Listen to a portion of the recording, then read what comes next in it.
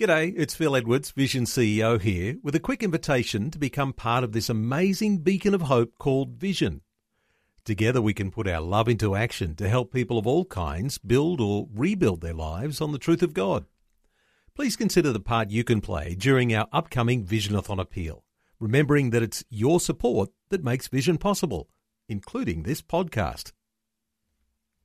Jesus said, "If you hold to my teachings, you are really my disciples. Then you will know the truth, and the truth will set you free." What's the difference between shame and guilt? Well, someone said that shame is the fear of abandonment, but guilt is the fear of punishment. Now, that's an interesting observation because the word guilt is from an old English word, guilt, spelled G-Y-L-T. Whilst this word means failure, it also is from this word that we translate the word gild, or to cover with gold. It's associated with payment. Guilt sends a message to the guilty person which says, "You'll pay for this." Many of us have done things that we would wish nobody else would know about. But if we do not establish our hearts in the knowledge that God has forgiven us, then the guilt which is lodged there will constantly send this message: you can't get off that easy. Sin comes with a price tag. It's only a matter of time, and you will pay. And then, for instance, if we get a bad medical report, immediately we will assume that our day of reckoning has come and that we will probably die of cancer or some such thing. Satan will use guilt to condemn you. Others will use guilt to control you. But on the cross, Jesus paid not only for your forgiveness of sin, but also for your freedom from guilt.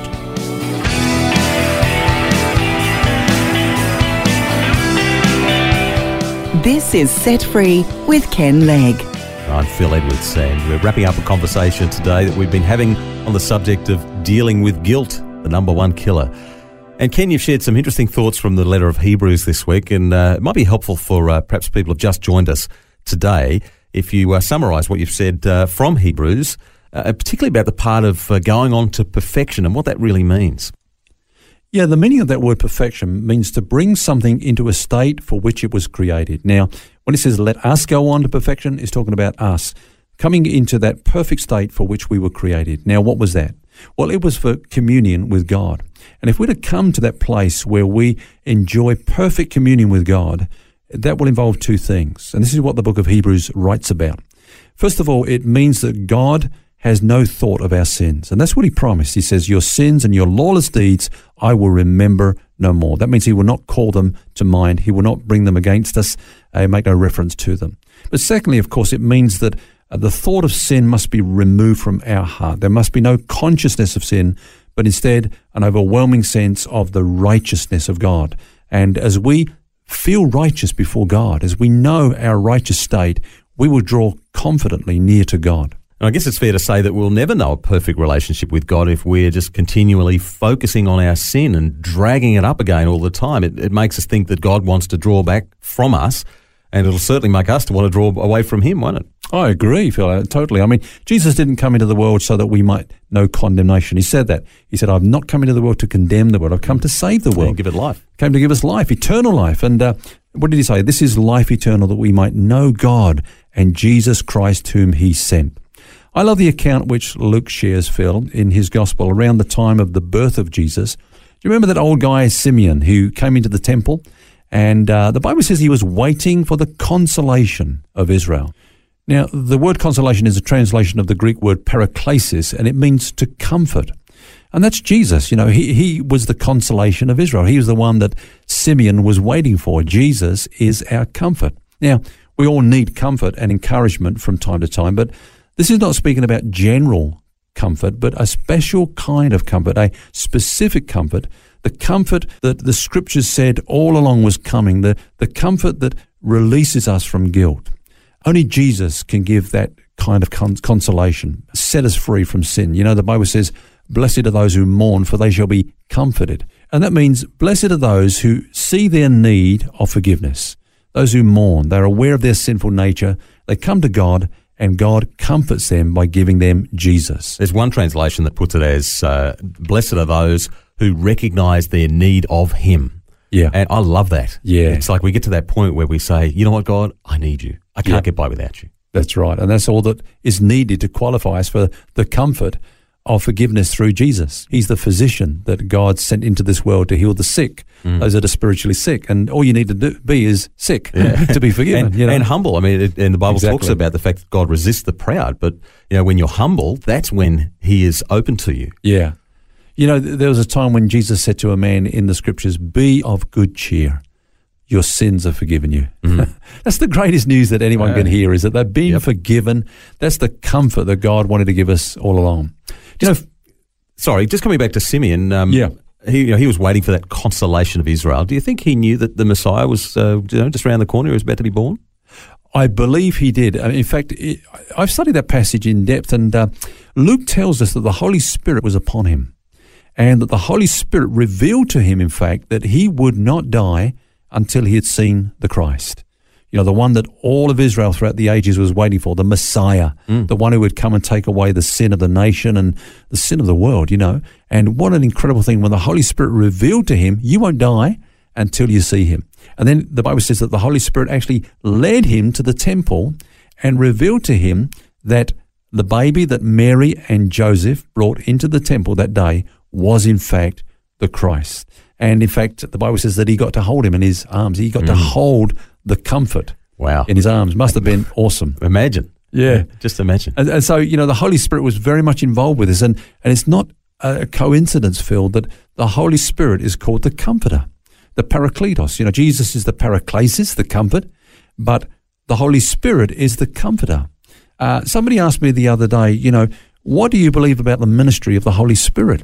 And I think they were looking for me to kind of reply and, answering about all the Pentecostal distinctives like speaking in tongues, healing and so on, which I do believe in that. But that was not the main function of the Holy Spirit. The Holy Spirit was to get us to focus on Jesus so that we would know the comfort of our sins being forgiven and us knowing what it is to be righteous in the sight of God. Now, some people say the Holy Spirit convicts us of sin. You probably heard that a lot. Actually, it's really the devil that does that. He's the one that is the accuser of the brethren. He's the one that's getting us to be sin-focused.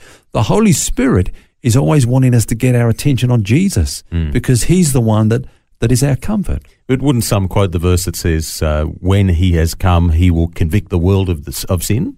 Yeah, but let's look at that. When he's come, he will convict who? The world, not the church. He will convict the unsaved of their sin. But let's go on also to look at Jesus' explanation of that. He said, I've sinned because they believe not in me. See, that's the sin that the Holy Spirit is convicting the world of now. I believe the world knows that it's sinned in the sense of breaking the commandments of God. But this is what God has done now. This is the greatest thing that he's done. He's given us his Son. Now, anyone that turns away from Jesus will come under the conviction of the Holy Spirit. What are you doing? What are you doing? You're walking away from your salvation. Why wouldn't you believe in Jesus? He's a free gift. Why wouldn't you receive him? And so the Holy Spirit convicts people of that sin. But to those of us who know him, he's constantly wanting to comfort us and to bring us this overwhelming sense that we are forgiven and that we're cleansed. Well, there's that verse that you quoted yesterday, Ken. If we confess our sins, he is faithful and just to forgive us of our sins and cleanse us of all unrighteousness. That's really what the comforter of the Holy Spirit, the work of the Holy Spirit is. Yeah, in fact, Phil, I used to wonder at that verse. He says he's faithful and just to forgive us our sins. Now, I can understand faithful. He said he would and he will. Yep. What about just? The thing that helped me to understand that was an incident that took place in my pastoral ministry. I was called to the hospital once to comfort a couple that had just lost a baby, stillborn. And this had happened a few times. They had a few children that had died at birth. And I tried to comfort them and encourage them. I said, have you ever looked at adoption? I never forget this big guy, he said to me with tears streaming down his eyes, he said, we've tried to, but they won't let me because I have a criminal record. Mm-hmm. And then he said to me these words, Phil, he said, I paid for my crime. I went to prison, but now I'm being made to pay twice. I don't think that's fair. Do you? I came out of hospital thinking about, no, that's not fair. That's unjust. He's paying twice. Our sins have been paid once by Jesus. God would be unjust if he punished us for sins that Jesus Christ has already died for. So if we confess our sins, look to Jesus as our Lord and Saviour, he is faithful and just to forgive us all our sins and to cleanse us from all our unrighteousness.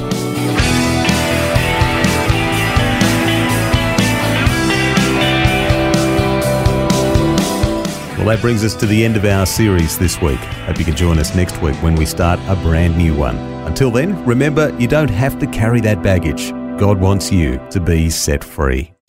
For books, DVDs, small group studies and other resources from Ken Legg, including the book New Covenant, New Glory, which features topics from today's message, visit the Vision Christian store at vision.org.au. That's vision.org.au.